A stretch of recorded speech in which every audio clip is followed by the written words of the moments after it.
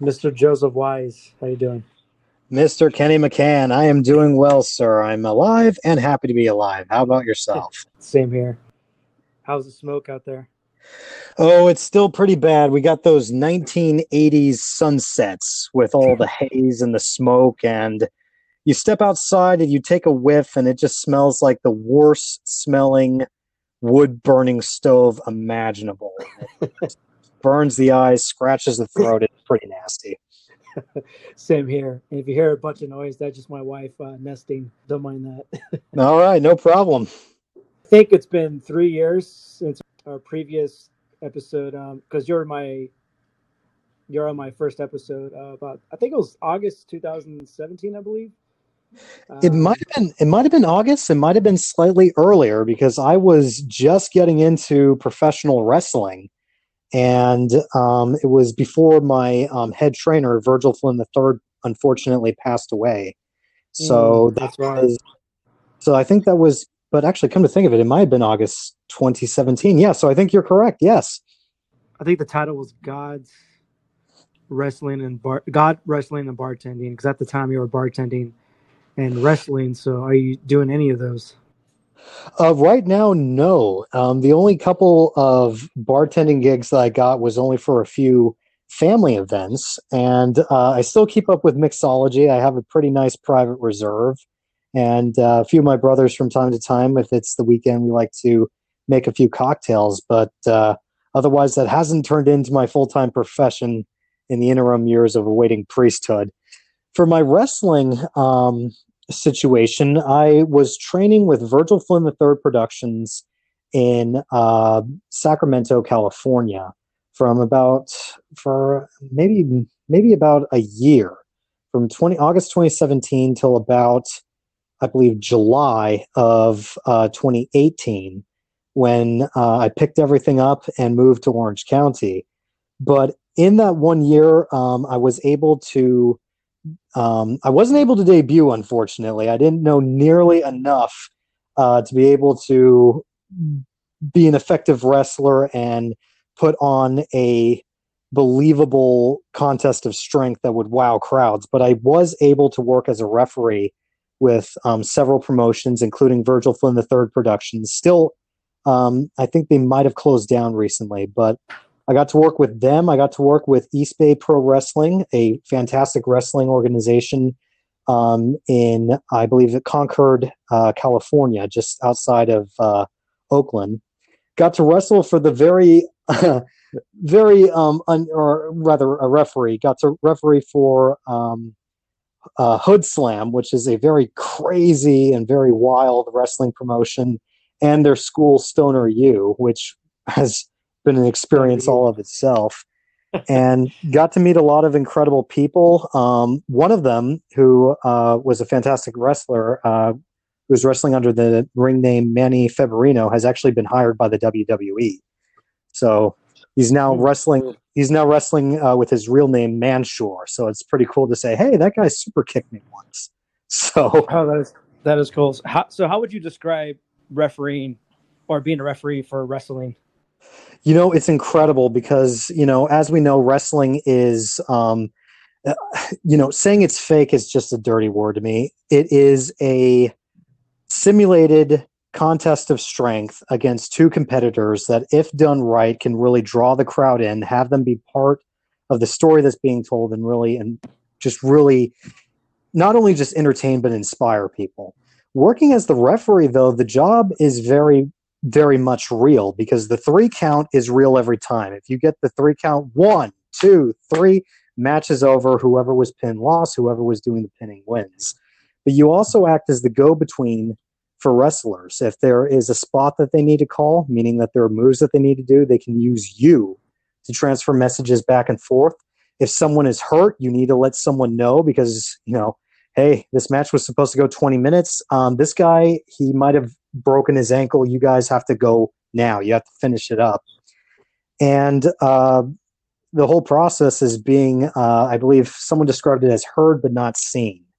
Hmm. And it's the best thing that you can do when you're being trained up to become a wrestler because it not only gives you a greater appreciation for referees, but it also puts you in the ring and gives you an opportunity to participate in the action, which is what I thought was incredible.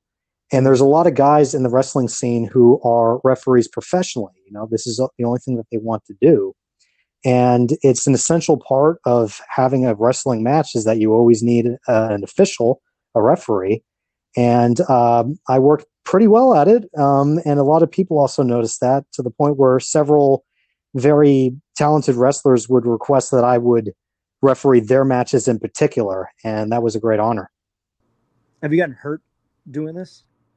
Not really. And I was very fortunate that that perhaps, I got out before injuries could have occurred. But wrestling training is very extreme, because the way how you make moves look real is you do bumps, which is where, let's say if you were to like clothesline my chest, right? You came running by just like the Ultimate Warrior and slam me. The way how I make that look real is I would immediately do kind of like a backwards dive where my feet are in the air. I land flat and hard on my back, slam the ground, that makes some noise, and it looks like I get hurt. Well, the bump is real enough. Like, you really do land hard on your back. All the things that we do to make the moves look real and connect are very real. And there's always an opportunity to get seriously injured in the wrestling business. And I've seen people in matches get concussions. I've seen some people dislocate their wrists, and I even saw one guy get split wide open because of a rather dumb chair shot. Gosh. But as a referee, I didn't really ever get injured. There were a few spots that required me to get beaten up, but all the wrestlers I worked with were very professional, especially Manny Manshore, who gave me a super kick twice to the head on 2 different occasions. And there's a reason why he's with the WWE right now. Those kicks were really sick. Yeah, I bet that felt good. Oh, it was quite the experience, where it's just like, holy cow, he actually kicked me. It made contact. It technically didn't hurt, but holy cow, that's what it feels like, huh? So, if you were to be a wrestler and you got to choose your name, what would you go by? You know what, Kenny? That's a very good question, because when I was being trained up with Virgil Flynn III, that was a subject that came up all the time. And I told him, like, oh, well, I'm thinking about the name Trent Schofield. That sounds cool. And he kind of looked at me lopsided. He's like, Trent Schofield? Isn't that a character from like an HBO series? And I was thinking about like Maximilian Wise, Max Wise, Wise Guy to the Max, just a lot of silly stuff. But Virgil, God rest his soul, was just like, you know what? Your name's already Joseph Wise. Don't change a thing. And for tax purposes, don't. So, that was probably going to be the case, that I would just wrestle under my own name and make the persona out of that. Just dial myself up to 11 and roll with it. Yeah, maybe Joe the Wise. Yeah, Joe the Wise. Yeah, but it would pretty much come down to Joseph Wise. And it got me a lot easier to focus in on what wrestling was more about when there wasn't going to be a ring name. It was just, you're going to wrestle as Joseph Wise. And that kind of got me more centered and focused, instead than like thinking something stupid like, well, what would Trent Schofield do? Or what would Maximilian Wise do? It's like, no, what would I do if I was in that situation? Well, it became more centering. And I got really good at promos because of that, but where you grab the microphone and you talk smack. But, if I got to debut, definitely it would have been my own name. So would you say you were officially retired from wrestling, or do you still have some left in the tank for it? Quite possibly I could. It's just a matter of timing. There's still plenty left in the tank. As I said, never been injured, really started to pick up and learn everything. It's now just a matter of time and location. Since Virgil passed away in August of 2018, at least I believe it was August of 2018. It had to have been and his school closed down a few months afterwards. It's a little bit harder to find local wrestling schools here in Sacramento. I know Supreme Pro Wrestling probably still has their school set up in Sacramento, and I believe Bushido Wrestling also still has their wrestling training school in Manteca. But now it's just a matter of finding the time to do it, and also kind of assessing if I still want to. I still get the bite every now and again, and never say never, so we'll see what happens. So not only has Joseph been a wrestler, wrestling referee, and a bartender, but he was also a seminarian. Well, yes, and to be clear, I am not really a seminarian. I'm in what someone once called I believe they called it a preliminary seminary discernment process, but I'm far from being a seminarian right now. No seminary will have me right now, and I'm in the process of discerning what kind of priesthood God is calling me to right now. And the process right now has been very slow, but it's that way on purpose. I've gotten to meet a lot of incredible priests and spiritual directors and been getting direction on, where and how to do this discernment and getting prepared for priesthood. So, Joseph, how would you describe your process so far? Well, Kenny, it's not been a copy, cut, and paste discernment process. And I know for a fact that the kind of priesthood that I believe I'm being called to is a kind of priesthood that doesn't exist yet. And because of that, the lesson that I'm learning in my discernment process has been all about, first of all, patience. Because I know plenty of people, especially the saints, who were really adamant about, like, God wants me to do this, so I better do it now. Let's go, let's go, let's go, let's go. Which is always not a bad attitude to have.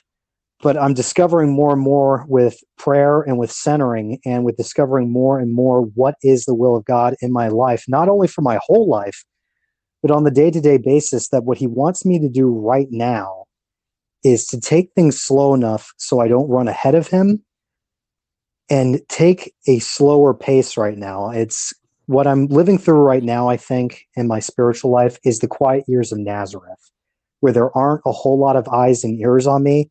And it's that way on purpose, because the hour for my priesthood I know hasn't come yet. And all of the strong arming I've been doing to try to get it going, I always thought that there was like I thought it was always my fault that, well, this holy order didn't want me, or religious community didn't want me, or I'm not called to be there. Well, maybe it's something I did. And it's like, no, actually, I think this is actually something that God wants me to do, which is slow down and wait. And faithfulness is definitely part of it. Why have you decided then against either a diocesan vocation or a religious, for example, like the Dominicans or a Franciscan? Why not those routes? Quite honestly, Kenny, it's because I know that I am not called to be there. It's one of those things where I could pull together like a resume of I could try approaching priesthood like online dating, where I could say, well, the Dominicans, they're preachers. Those are very good. Oh, the Franciscan Friars of the Renewal, those guys are always happy. They got poverty, chastity, and obedience. And look, everyone's young. But the problem is that if there is not an inherent pull or an inherent push from the Holy Spirit to say, this is where you need to be, then the only thing that would push me there is ego, or the only thing that would push me there would be my own delusions of grandeur or my own imagination for what God wants from my priesthood. And for right now, I know that that is not the way that I'm supposed to go. And ultimately, my seminary is here and now with my own prayer life and with the things I'm learning every day by the hand of God.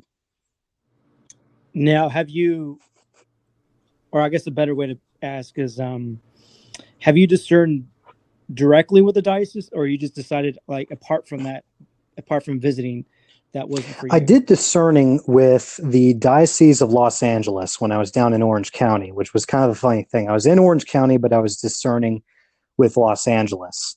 And I got to work with the vocations director there for a couple months. And the more and more I got into the discernment process with the Diocese of Los Angeles, the more and more I became convinced that if I am called to be a diocesan priest, it's at least not yet. And it might not even be with Los Angeles, obviously. And I had a similar experience when I was discerning with the Obelisk of St. Joseph up in Loomis, California, where I was so positive, so sure, and so confident that that would be the religious community for me. And then they turned around one day and said, sorry, we do not feel that that your place is here. And it came as a big shock and surprise. But, then later on when I was discerning with Los Angeles, it was me who made the decision just to say, I don't think this is for me. So I got to try out both. One said, no, not here. And I decided, okay, maybe not there. Then along the way as well with Los Angeles, it also kind of came down as, I don't believe God wants me to be here. So that's the current situation. Yeah, it sounds familiar because there was one where I decided, hey, it wasn't for me. Then there was another one. They're like, nope, not for you. So it was like, okay, there it is. That's, I had where I rejected one, and there was another one where they rejected me. So it was like, I think it was a perfect, way of like, okay, that concludes that. On to getting married. and 10 years later, finally married and expecting our little one in about less than a month now. What are some, I would say, challenging or negative aspects of discerning the religious life in 2020? I think one of the obvious negative aspects, maybe not necessarily for myself, but for other men, young and old, who are discerning priesthood right now, is the current pandemic. Everything has been pushed online, where now there's discernment meetings through virtual reality, but because of certain rules or some safety regulations that's going on, I know of some people who are not able to have one-on-one time with their spiritual director in person. And obviously there's a huge problem right now with all the faithful. Oh, sorry about that. There's a huge problem with all the faithful right now where, some churches are closed because of the pandemic, or they're not able to go to Eucharistic adoration. And there are some days where, because everything's pushed outside and the air quality is so bad, the bishop demands that, you not have mass. So I think one of the biggest problems with everyone who's discerning right now, and for the faithful, is that the sacraments are not as accessible as they used to be. And there's a whole strew of other problems going on right now in 2020. And that one's probably one of the more larger ones, one of the ones that has affected me the most personally. So what is one way then the church could do to attract young men to be either, religious, a priest in a diocese, or a brother? What could the church do to attract these young men? That is a very good question, Kenny, and it's not a very easy question to answer, because we can say, well, what can the church do? And it can almost be interpreted the same way, like, what can the army do to boost recruitment, or who can do this? How do we? It almost becomes like a marketing strategy. How can we make the church look more attractive to young people to come in? And ultimately, it's not the church's decision. And I mean that from the managerial standpoint of the bishops and the priests. It's not their decision whether or not someone is called to be a priest or not. It's God the Father's decision. And there are some people who will never, ever be able to escape his grasp, especially if they're being called in a very powerful way to give his church the sacraments, to give his people Jesus. And the call to priesthood is not something that you can ever do because it sounds like a good career choice. And while faith conventions where, all the religious communities in the diocese go out to, schools or convention centers for a weekend, is like, hey, join our order. At the end of the day, the personal conviction that you receive from the Holy Spirit that you were placed on this earth to do something very far beyond what you thought you would ever be called to do, that conviction that is inherently placed in your heart is the thing that will drive you to accept your vocation in life. And there's a lot of factors right now, both inside the church, outside the church, in the secular world, and even in the unseen world, that's going to make that task of being faithful to that vocation, either in the very beginning before you start or at the very end when you're on death's doorstep, that will make that call, that vocation, seemingly impossible. But the one thing that is going to drive people to do what they've been told to do on this earth and been set aside to do since before time began is to be holy, humble, and small. Those were three Mm. elements that Janice Clark told me, a fantastic consecrated virgin of the Diocese of Washington, D.C., because I think one of the biggest difficulties in our church right now for finding authentic vocations is a reliance on, quite frankly, Catholic celebrity culture. Everyone wants to be the next Scott Hahn. Mm. Everyone wants to be the next Matthew Kelly. But all that aside, you actually have to find out who you are in God and what does God mean to you. If you know those two things Mm. and you get there with humility, then you will know what to do and God will open up the doors to do it. But it will be according to his timing and not your own. And that's when faithfulness comes through, because if he's telling you to run, will you have the confidence to keep up the pace? And if he's telling you to crawl or walk slowly, will you be confident enough that he wants you to go at this pace and not freak out and think that you have to run? And it all comes down to, again, the discernment process. And every discernment process is personal, and it has to be done with the Holy Spirit. And I like that. I like the idea of the advice of being small. Yes. Because it's the sense of God is control. God is the big one. And you're there, in a sense, to ride on his coattails. You're there to follow him. And like you're saying, if it's you're meant to be a priest, then God will show you. He will guide you towards that. And the biggest thing I think too, like whether it be discerning to be married or religious or diocesan, is the ego. Yes. that seems like to me was the biggest obstacle. Is I looked at religious life, like if I'm honest with myself, I looked at it was more like an ego thing. Oh, these are the things I can do. These are the things I can contribute to the church, and it seemed like a lot of it wasn't about God, but about my fulfilling my ego. And that was a big obstacle for me, especially when I was a lot younger, because ego can also lead to delusions of grandeur, where I had it in my mind that I would start my own religious community and we would have our own habits and we would carry swords because swords are cool. And like the best religious organization or whole religious community in the world needs to have swords because we're men, and we would pray the rosary to the march of a Marine Corps drumming beat and da da da da da da da. And then it all of a sudden becomes completely mechanical, fantastical, and completely implausible. And it's just like, I don't think God needs that. I think what he needs is just one sinner with a contrite heart who has enough humility to understand that even though he is broken and cannot achieve holiness on his own, he also has the wisdom to understand that if he seeks first the kingdom of God, then all things will be given unto him. But provided that he be faithful on a day-to-day basis to what God the Father wants of him. And some people can be too obsessed with the big picture that they lose sight of what are you called to do today. Exactly. Yes, that I would say is a big thing, because even myself, I was so worried about where God wanted me as far as the big picture, but ignoring the day-to-day, the simple prayers, just the simple life of communication with God, daily prayer with God. Yeah, and it's in those day-to-day moments that you actually can live the spirituality of the Holy Family of Nazareth, which is a complete mystical mystery.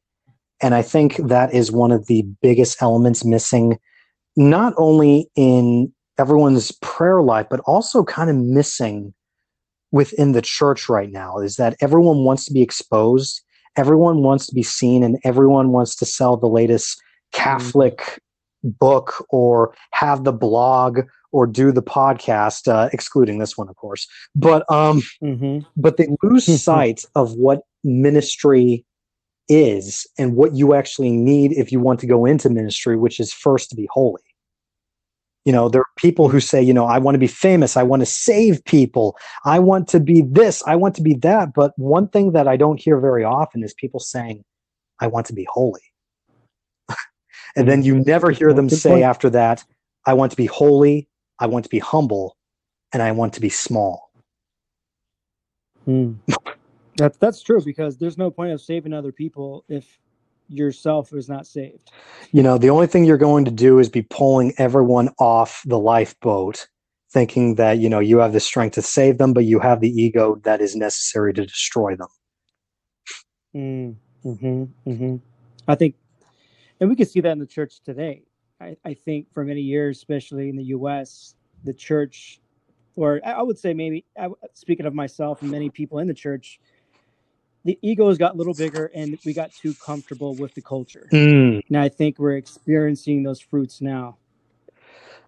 You know, it reminds me of a quote from Venerable Fulton J. Sheen, who talked about how the laity are the hidden treasure of the church, but they also have the most difficulty with balancing, because he says that if the laity become too worldly, then what's the point? And I'm kind of paraphrasing at this point, but if the laity become too worldly, then what's the point of having faith if you can't live it, express it, and in the proper context show people? And then the opposite end of that, and this is where the quote becomes a little bit more accurate, where he says they can become so holy and so withdrawn from the world that they build like these Catholic igloos where nothing can come in and nothing goes out. Then what's the point of having a gospel if you're not going to preach it? And right now it's a heavy division right now, because I haven't been able to see really anyone be able to go through that middle narrow path of being in the world, which is what we're all called to do. And because of that lack of balance, I believe the gospel's message has been kind of strewn between the I don't cares and I care too much. That's true. It's only thing we can do is stick close to the church, you know, go to confession, mass, stick with the sacraments. One of those that's the path to holiness. What was that again? Because of technology, you cut. Oh yeah. I'm going to one of those sacraments later today, confession, which has always been, the most powerful sacrament. Actually, yeah, Janine and I was able to go to confession and mass early this morning, so it's good to see, good to do that, good to see actually a little bit of a line for a confession. So, yeah. I don't know, because people I always see on Twitter. I mean, you got to enjoy Catholic Twitter. Oh, no one goes to confession. Like, hey, in California, everywhere I go, there's always a line for confession. So I don't know what churches they're going to, but there's plenty of confession goers here, especially here in Southern California, whether it be Riverside or Orange County. Yeah, and I've seen the same thing up here in Northern California in Sacramento, because me and my brothers, we always had a rule. You can either show up on time for confession and wait a full hour in line to see the priest, or you can arrive an hour early and wait for the priest. Yep. So, it's, it may depend on which place you're going to. And if you are able to go like a full month without needing the sacrament, more power to you. For me, I only know my own conscience and the conviction that comes with that. So I know what I need to do, and that's what's most important. Yeah, usually I try to do the monthly. I don't know if it was JP2 that recommended, at least say go once a month at least. And usually I try to go by that rule. Yeah. It's helped a lot. Yeah, for me, I try to keep it at 2 weeks to 3, 2 to 3, just because I don't like being strung along. Yeah. So before we wrap it up here, what advice would you have for any young man discerning his call in life? Whether it could be married life, religious, be a priest. Yes, and to that extent, what you are discerning, young man, or whoever you might be, is that your vocation in life is not your own. It's not something you can dream up. It's not something you can make up. It's not something you are just going to decide to do because you have power over it. Everyone in this life is called to do something very, very specific. God doesn't leave anyone orphans. He doesn't put them on this earth without a purpose. And I think that's one of the greatest lies, is people thinking that they've been put on this earth for no good reason at all. What you have to do in the discernment process is you first have to get over yourself. If you're struggling with scrupulosity, that is step one. The way how you conquer scrupulosity is you need to pray to Jesus that he will grant you in time, according to his timing and not your own, and according to his will and his grace that you might be able to see and even feel what it's like to be held by him, to be seen by him, and to be loved by him. Because a response to embrace any one of the service sacraments, marriage, priesthood, generous single life, which I believe exists, it's always a response to love. You know, Kenny, you got married to Janine because you love her, yeah? Mm-hmm. Yep. Well, you will, for people discerning religious life, especially with the Catholic Church, the decision to become a priest cannot become one because you have a hero complex or because you think that that will make your relatives happy or whatever reason. The call to priesthood is always a response to ultimate love, where you know beyond the shadow of any doubt and within your heart of hearts that because you have gotten to experience God's love so alive in your life, that nothing matters more than the love of God in your life.